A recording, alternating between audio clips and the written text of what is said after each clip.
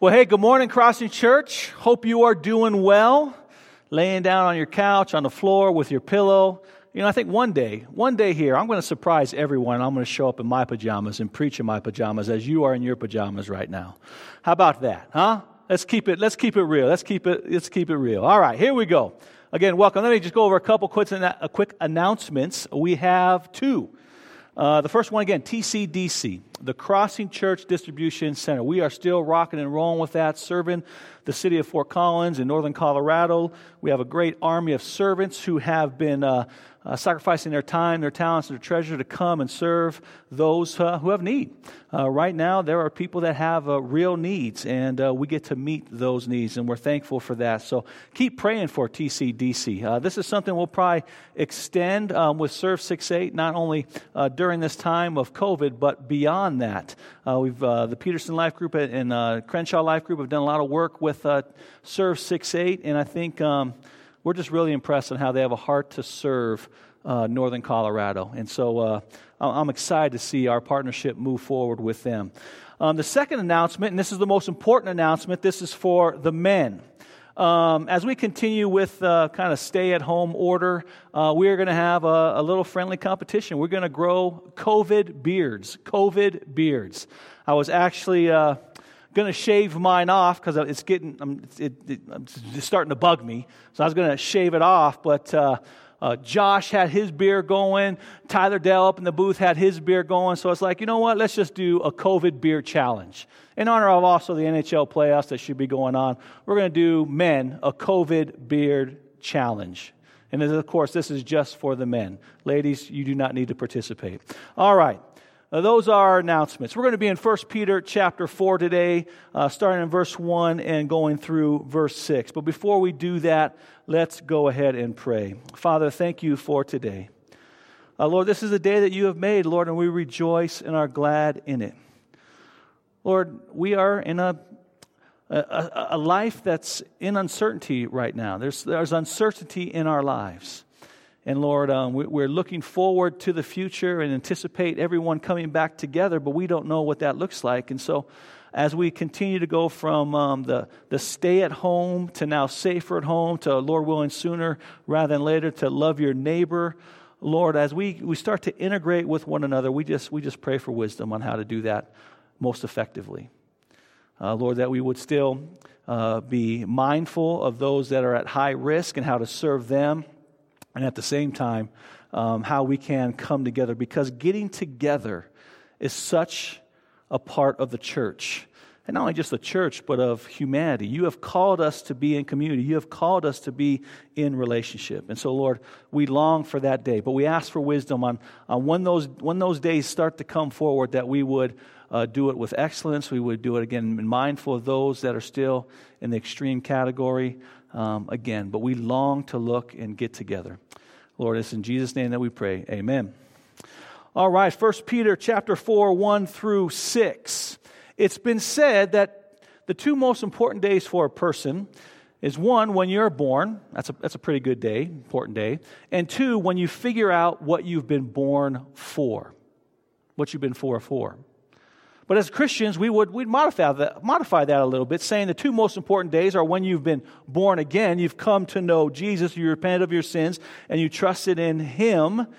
And as a result of that, the Holy Spirit now puts us on the path that we are truly born for, to live or to walk in God's will, for His glory and for our joy.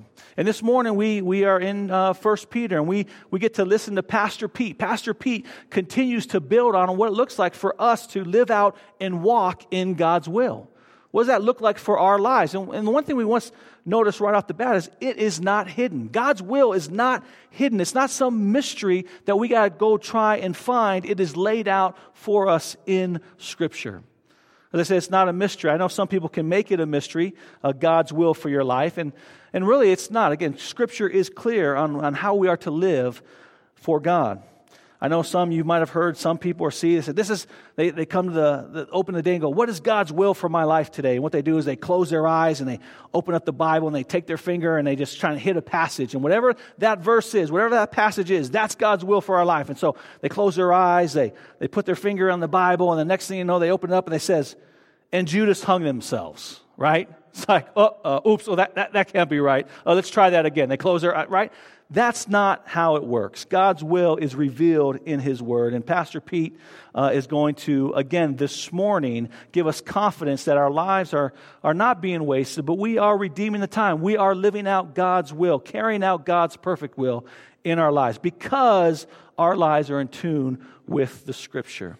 And so that's what we're going to look at today in 1 Peter 4, 1 through 6. First, we see God's will is to arm ourselves with a wartime mindset for suffering. God's will is to arm ourselves with a wartime mindset for suffering or in suffering. Verses 1 and 2. Look at verse 1. Since, therefore, Christ suffered in the flesh, arm yourselves with the same way of thinking. For whoever has suffered in the flesh has ceased from sin, so as to live for the rest of the time in the flesh, no longer for human passions, but for the will of God. So what we see is right out of the gate, we have to acknowledge something, that the message that we're about to preach on is not a popular message in the American church. This is a message on, it is God's will for us to walk through suffering. You don't hear a lot of sermons like that preached in America today, but being a Christian and walking in God's will, we see throughout Scripture that this is a part of God's will for our lives. We are all going to suffer at some point. And this is why I love expository preaching. This is why I love that here at the Crossing we go through books of the Bible. We go through chapters. We go through verses so that we preach the full counsel of God, even the difficult passages such as this passage is before us, that God calls us to suffer. It's a part of walking in His will. So again, it's not a popular message. In some circles, all you hear is this, that God wants you to have your best life now. And that does not include suffering. In fact, they would say if you're suffering, that means that you lack something, that you lack faith, or you are not walking in God's will if you're suffering. And we know that's just utterly false. And as the English would say, that'd be utterly rubbish, right? Because according to every other author in the Bible, including Pastor Peter and of course Jesus, they say that we will go through suffering as we walk in the will of God. Jesus said in John 15, He says, if they persecuted me, they will persecute you. So we can expect to suffer at some level. Suffering is a part of the Christian journey. And here suffering is in its general, it's all kinds of suffering that we all go through. We all go through physical suffering, emotional suffering, mental suffering. Today we're going to zero in on another kind of suffering, that is social and relational suffering. So suffering is a part of the Christian journey. And it has to be if we are to live our life to the fullest. Because God wants us to live. I would agree that, yes, of course the Lord wants us to experience and live life to its fullest. And a part of that is that we go and walk through suffering. Because sometimes it's only in suffering that we can understand and experience the Lord's provision, His faithfulness, His love, His mercy, and all the other characteristics when we walk through trials and suffering. So suffering is a part of the Christian journey. Remember, remember the saying that I've used when we walk through the book of James. It says this, that if all we had was sunshine and no rains or storms in life, we would only get a desert. If all we had was sunshine and no rains or storms, we would only get a desert. Now, I lived in Arizona for a number of years, and man, the desert has some benefits. The benefits is beautiful in itself, but we need green grass. We need flowers. We need big, beautiful trees. We need that more than just dirt, rocks, scorpions, and saguaro cactus. And it's saguaro cactus, not saguaro cactus, for those of you who don't know what that is. Therefore, back on topic. Therefore, Christ's life is the model and the foundation for us walking in God's will as we suffer. And we see that His command, this call to action, is to arm ourselves. That's the command. That's the imperative. That's what Peter is saying. He's saying to arm ourselves with the same way of thinking. What same way of thinking? The same way that Christ suffered in the flesh. We are to have the same mindset as Christ as He walked in the will of God. And this word, arm yourself, is a military term. It means to get prepared in your mind, to fight through suffering. Peter loves this idea that everything begins in the mind. Remember, back in chapter 1, verse 13, he tells us to gird up the loins of our mind. He's telling us to think correctly, have a correct outlook on your life and what is happening. This is the command. Arm yourselves with the same way of thinking as Christ. I used to always have a coach that would tell us, man, hey, get your head in the game. That's what Peter is saying. He's telling us to get our heads in the game. Again, we are to take on suffering with the mindset of Christ. You see, when Jesus came to earth, he had a wartime mindset, a wartime attitude. Sin and death were his enemies in which he came to destroy, to eradicate. He came to battle and fight against these enemies. And every advance that he made, every step that he made was calculated to defeat sin and death. To die, and he did that by dying on the cross and then ultimately through the resurrection. Jesus had a wartime mindset. He came to deal with sin and death, and he was preparing. His life was all about preparing for this end goal, to defeat sin and death on the cross and in the resurrection. So when it came time to execute it, it says this in Luke 9:1. He said he set his face to Jerusalem. Hebrews 12 tells us with joy he endured the cross. And this is what we're called to do. This is how we are to prepare or arm ourselves this morning. It begins with a right mindset. It begins with right thinking. So when suffering does come, because we know it will come, we don't have to go look for it, it will come, that we are prepared as best as we possibly can to deal with suffering. And so how do we do that? How do we train our minds? How do we arm ourselves to be prepared for this battle? To prepare to suffer and suffer well. One, we pray.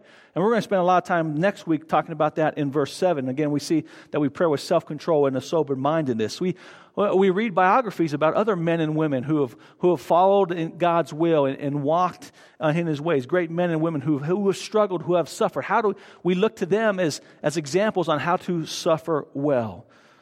People like Corrie ten Boom. Reading Fox's Book of Martyrs, talk about a sobering yet joyful book on how to suffer. Fox's Book of Martyrs.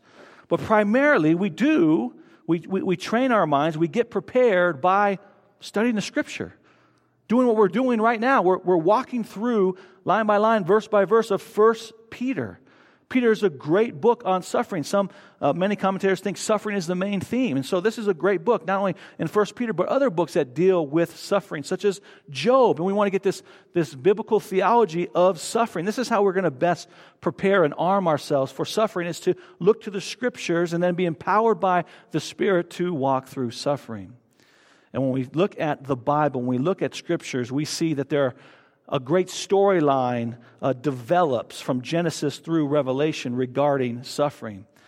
I think Bob Thune correctly points out, he says this, one of the storylines of the Bible, one of the storylines of redemption is this: suffering comes before glory.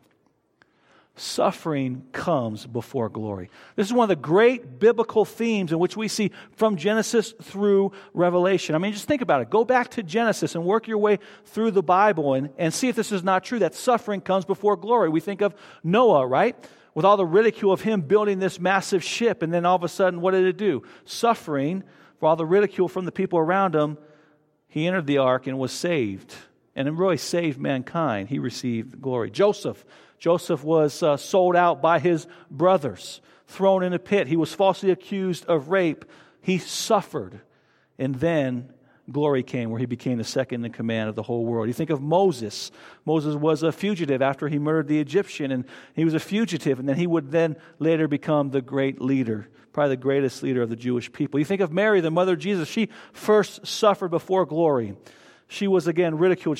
Her reputation was destroyed because she was pregnant. And yet we see the glory aspect where she gave birth to the Savior of the world. Suffering before glory. We even see here in the immediate context of 1 Peter that we look at Jesus. Jesus suffered before he received glory. Look at 1 Peter 3:19. Just back it says, "For Christ suffered once for sin, the righteous for the unrighteous." He came first as the suffering servant. And now look at 1 Peter 3:22. Who is now ascended after the resurrection into heaven, is at the right hand of God the Father, with angels, authorities, and powers having been subjected to him. And he is now the ruling king. He suffered first by dying on the cross, but then he received glory by raising from the dead, and now he rules as king. So this theme is throughout the Bible, from Genesis through Revelation, that we will all face suffering at some level. But then we will also get glory. In fact, this is so basic to human life and experience. Even secular culture acknowledges this. And everyone is drawn to this narrative that suffering comes before glory. Think about all the great stories we have in culture, whether it's movies, books, poems, even songs. The hero of the story always goes through some kind of suffering before they get glory. Right? Think about Rocky and Rocky Balboa and how all the difficulties he had to go through to become champion. Think about Luke in Star Wars, Luke Skywalker, and all the difficulties and all the sufferings that he had to do. How about Frodo? Frodo had to overcome so many different things in life to get that ring, to drop it in the lava. Think about Dorothy of the Wizard of Oz, Elsa in Frozen, Elliot in E.T. I mean, all of them had to go through suffering before glory. And just think about people that you look up to. Think about the people in your lives that you look up to. Do you look up to them because they're perfect and they've never suffered? No, you respect them. You look up to them because you've seen them walk through difficult situations and they've come out on the other end with dignity, integrity, and their character still intact. Suffering comes before glory. That's what Peter is pointing out to us here. Therefore, it is a theme of humanity, a theme of the story of redemption. Then we should expect it in our own lives. We should expect that we are going to suffer. It's going to happen. It's going to happen to us. Therefore, Peter says, prepare your minds, arm yourselves, and get ready to suffer as a Christian. It's part of being human. He goes on, since Christ suffered, and arm yourself with the flesh, the same way of thinking, for whoever has suffered in the flesh has ceased from sin. This little last phrase that Peter says, whoever has suffered in the flesh has ceased from sin. Peter is not saying that suffering is a means to save yourself or to reach a life of perfection here on earth, that you can reach this life through suffering, that you'll never sin anymore while you're here on earth. That's not what he's doing. He's not making an argument for how to live a sinless life. No, we're only saved through Jesus Christ's life, death, and resurrection, and by believing in the gospel, and we will still battle sin while we're here on earth. And not only will we still battle sin, but we will still sin. So this is not what Peter is saying. So what is he saying? He's saying this, that because we have been saved from sin through Christ's life, death, and resurrection, we've been saved from the penalty and the power of sin. Sin no longer rules us. It no longer reigns over us. Our desires with sin are done. It's the idea that Paul preached about in Romans chapter 6. And here the verb cease from sin is in what's called the perfect tense, meaning there's an action that has occurred in the past with lasting results in the future. Therefore, because Jesus defeated sin for us and we are united with Christ, sin no longer rules our lives, but Christ rules our lives. And therefore, sin can never rule us like it did before Jesus. This is what Peter is getting at the heart of. What does it look like practically? This is what it looks like practically. When we suffer for being a Christian, when we suffer and feel the persecution of following Christ in our lives, here it is. We don't sin to get out or avoid persecution, but we welcome its suffering. In other words, one say it like this: if it comes to the two options come to us to suffering for Jesus or sinning so we avoid suffering for Jesus, we as Christians would rather suffer than sin. That's what Peter's getting at. And we can think of Peter. He's a perfect example of this. Think about his life and how much he suffered before glory. We look at Peter's life. First, when Jesus was arrested and Peter's following Jesus, behind, kind of staying back, doesn't want to see him, and all of a sudden he denies Christ 3 times. People say, hey, you're a disciple of Christ. And Peter's like, no way, not me, dude. And he does that 3 times. He sinned. He fell short. He avoided suffering for Jesus. But we see he learned his lesson. We see that he overcame the fear of man because, as history points out, tradition says that the last time, the way that Peter died was that he died upside down on a cross for Jesus. And he says, quote, and this is again history, or tradition, that says that don't crucify me Crucify me upside down because I'm unworthy to be crucified like my Lord and Savior Jesus. So we see that something happened in Peter's life. If it comes to two options, suffering for Jesus or avoid suffering by sinning, we would rather suffer than sin. So we're called to arm ourselves with this kind of suffering in the flesh because it demonstrates that we are not ruled by sin anymore, but because God now is the one who leads, guides, and directs us. And it goes on and says, for we live the rest of our life, or the rest of our time in the flesh, and no longer for human passions, but for the will of God. So to sum up verses 1 and 2, Peter says that this is God's will for us. This is God's will for us in our lives, that we should arm ourselves with a wartime mindset to combat suffering when it comes, because we understand that suffering comes before glory. Secondly, we see that God's will for us is to pursue holiness in the face of suffering. God's will for us is to pursue holiness in the face of suffering, verses 3 through 6. Peter goes from the internal preparation of our mind and our thinking to now the external application during suffering. And he zeroes in particularly on social or relational suffering in verses 3 through 6. 1 Peter 4:3 says this, for the time that is past suffices for doing what the Gentiles want to do, living in sensualities, passions, drunkenness, orgies, drinking parties, and lawless idolatries. Now, I don't need to go through and list and explain all these categories of sin. They're pretty straightforward. We all understand what they mean, the categories in which they communicate to us. These are the sins that the first century Romans, Gentiles, people were doing.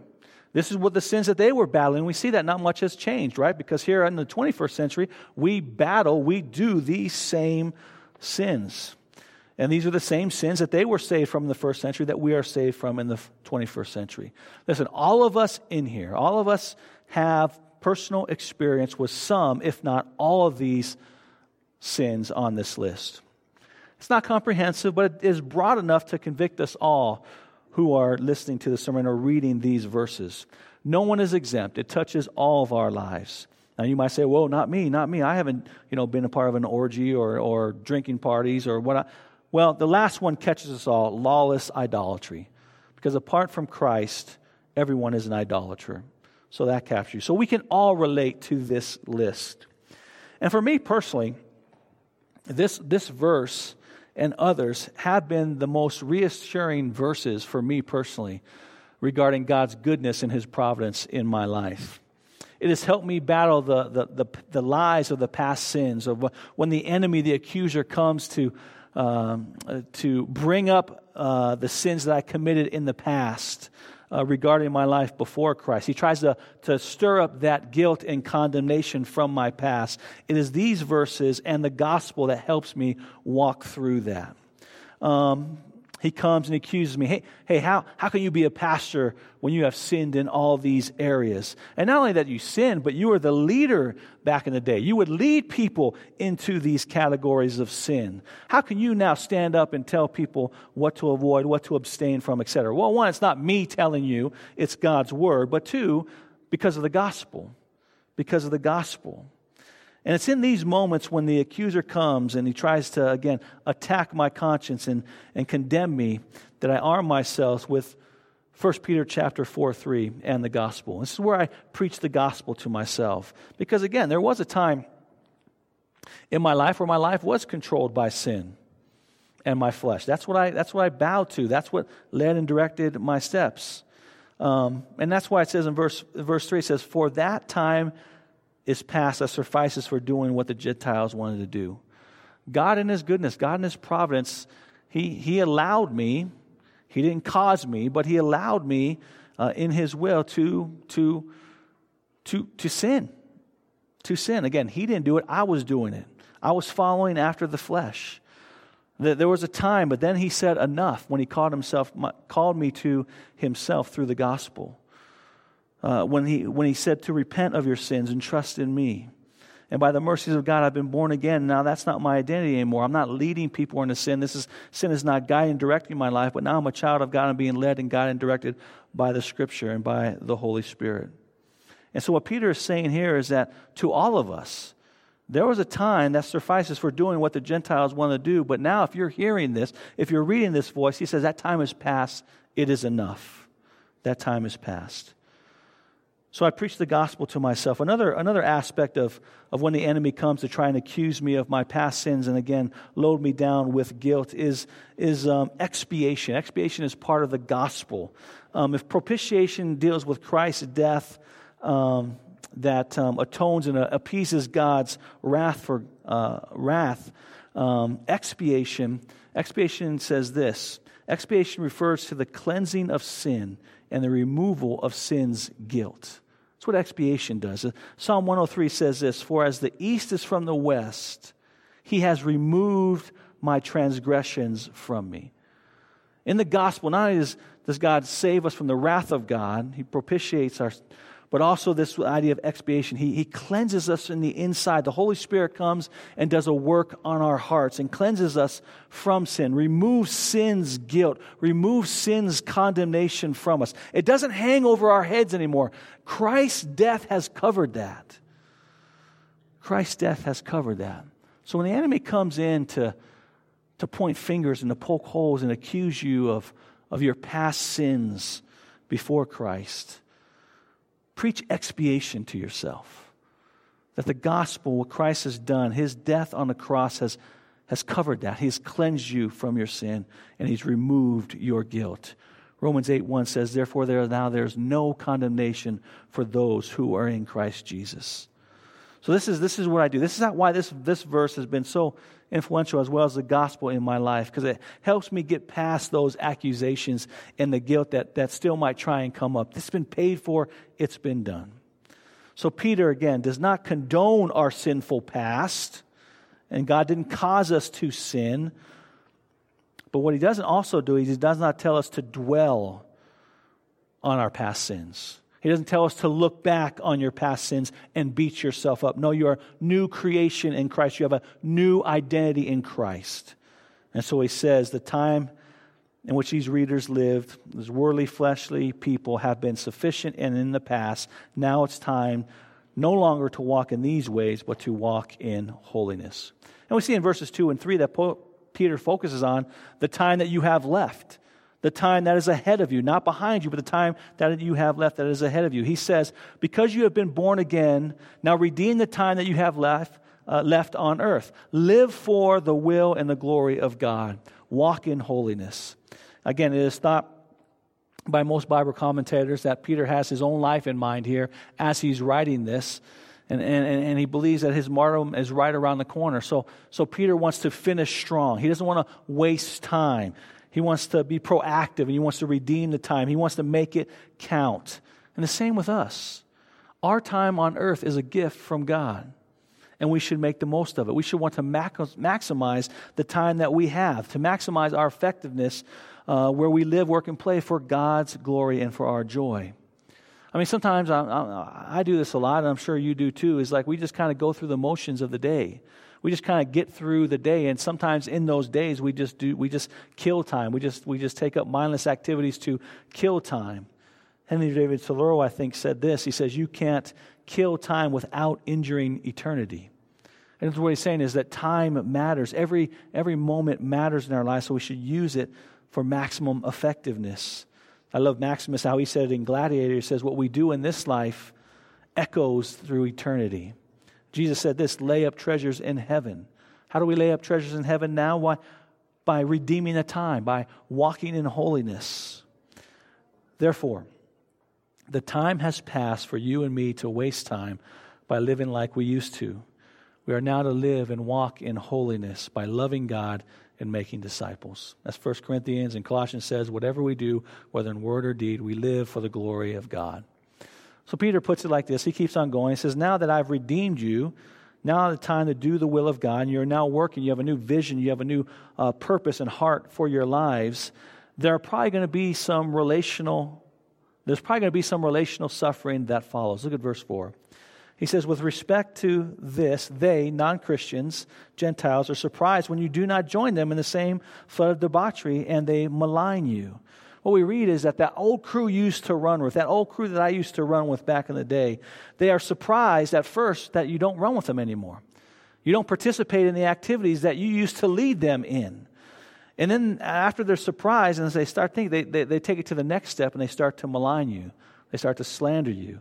Again, when you don't join them anymore. Why aren't you running with us? Oh, are you too good for us? Oh, you're goody two-shoes, etc.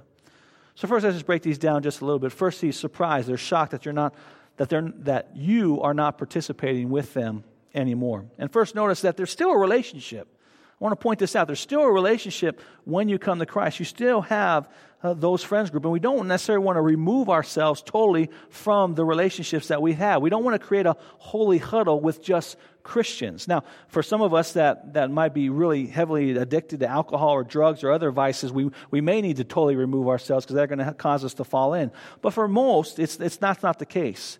And now that we've been saved from that lifestyle and given a new vision, a new heart, we are now in God's ambassadors to go and take the gospel to our friends, to our family. And how we do this in humility and not self-righteousness. And we never forget 1 Corinthians chapter 6 that says this, after he gives a list of fleshly sins, and he says, don't forget who you were. This was you before you were washed, before you were justified, before you were sanctified by the Lord. So as ambassadors, we are never to forget what God has saved us from. That's going to help us keep humble. But they're surprised. The reason why they're surprised is because they are still blind. They're still dead. They're still living in darkness. And we got to remember this, that with regards to our friends and our family, when God calls us, when by His mercies causes us to be born again, we were blind, but now we see. We were dead, but now we are alive. We have been transferred from darkness to light. Therefore, as they are looking at their lives and they're contrasting to ours, they still see their lifestyle as normal and ours as weird. They see what we call now sin because God calls it sin. They think it's normal.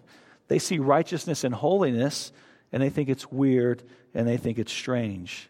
And they don't know any better because just like you didn't know any better when you were blind, dead, and in walking in darkness. And so they think it's strange when a drunk becomes sober.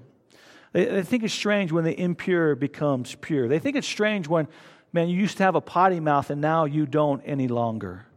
I mean, for those of you that are in high school, those of you who are in college, you singles, you really want to freak someone out, you want to see a surprise on your friend's face, tell them this, that you believe wholeheartedly that the Lord's design for sex was only in the context of marriage for one man and one woman for the rest of their lives. And they'll be surprised that you really believe that, how naive that is. And then put something on top of it, and you are saving yourself for your wedding night and for your spouse. Man, they will look at you like you're weird, you're strange. But this is what distinguished Christians from Gentiles back in even Peter's day. Matt Whitney had this great quote a couple weeks ago when he was going through it. He said this, that Christians shared everything but their wives, and Gentiles shared nothing but only their wives. Things, again, normalcy is flipped upside down, and we know, and we can understand this reasoning because 2 Corinthians 4 tells us the God of this world has blinded the minds of those who do not believe. So they're surprised.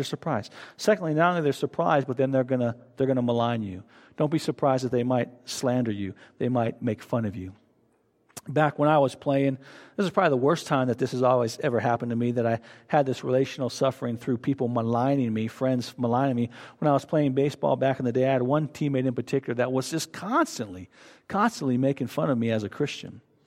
That I wouldn't always go out and do the things that came with being a professional baseball player. That sometimes on my days off, sometimes I would go to the bars and hang out and play pool with the guys and, again, have a good time that way. But other times I would not go out with them, and I'd rather go and choose to go and hang out at church or go to a Bible study, or etc. And so constantly, this guy was just constantly chirping at me, calling me names, just all that stuff. Many of you have had similar experiences. Many of you have had people in your lives that you once ran with. God saved you. He changed your heart. He changed your perception, your direction, the grid in which you see life. And He's put you on a different path. Now, you don't always go out and hang out. And when you do that, you felt the maligning. You felt people call you out and try and slander you. And we should expect this, right? Again, because of what we just talked about. Apart from Christ, people are dead, blinded, and still living in darkness. So we kind of expect that. And we know that they don't know any better. Now, does it hurt when this happens? Absolutely. Was it hard? Absolutely. Did I always respond and handle it correctly? No. There were times where I got right into the fray with the guy. But when I had time to pause and think, and think why they were doing it, I understood why they were doing it. They couldn't see any different.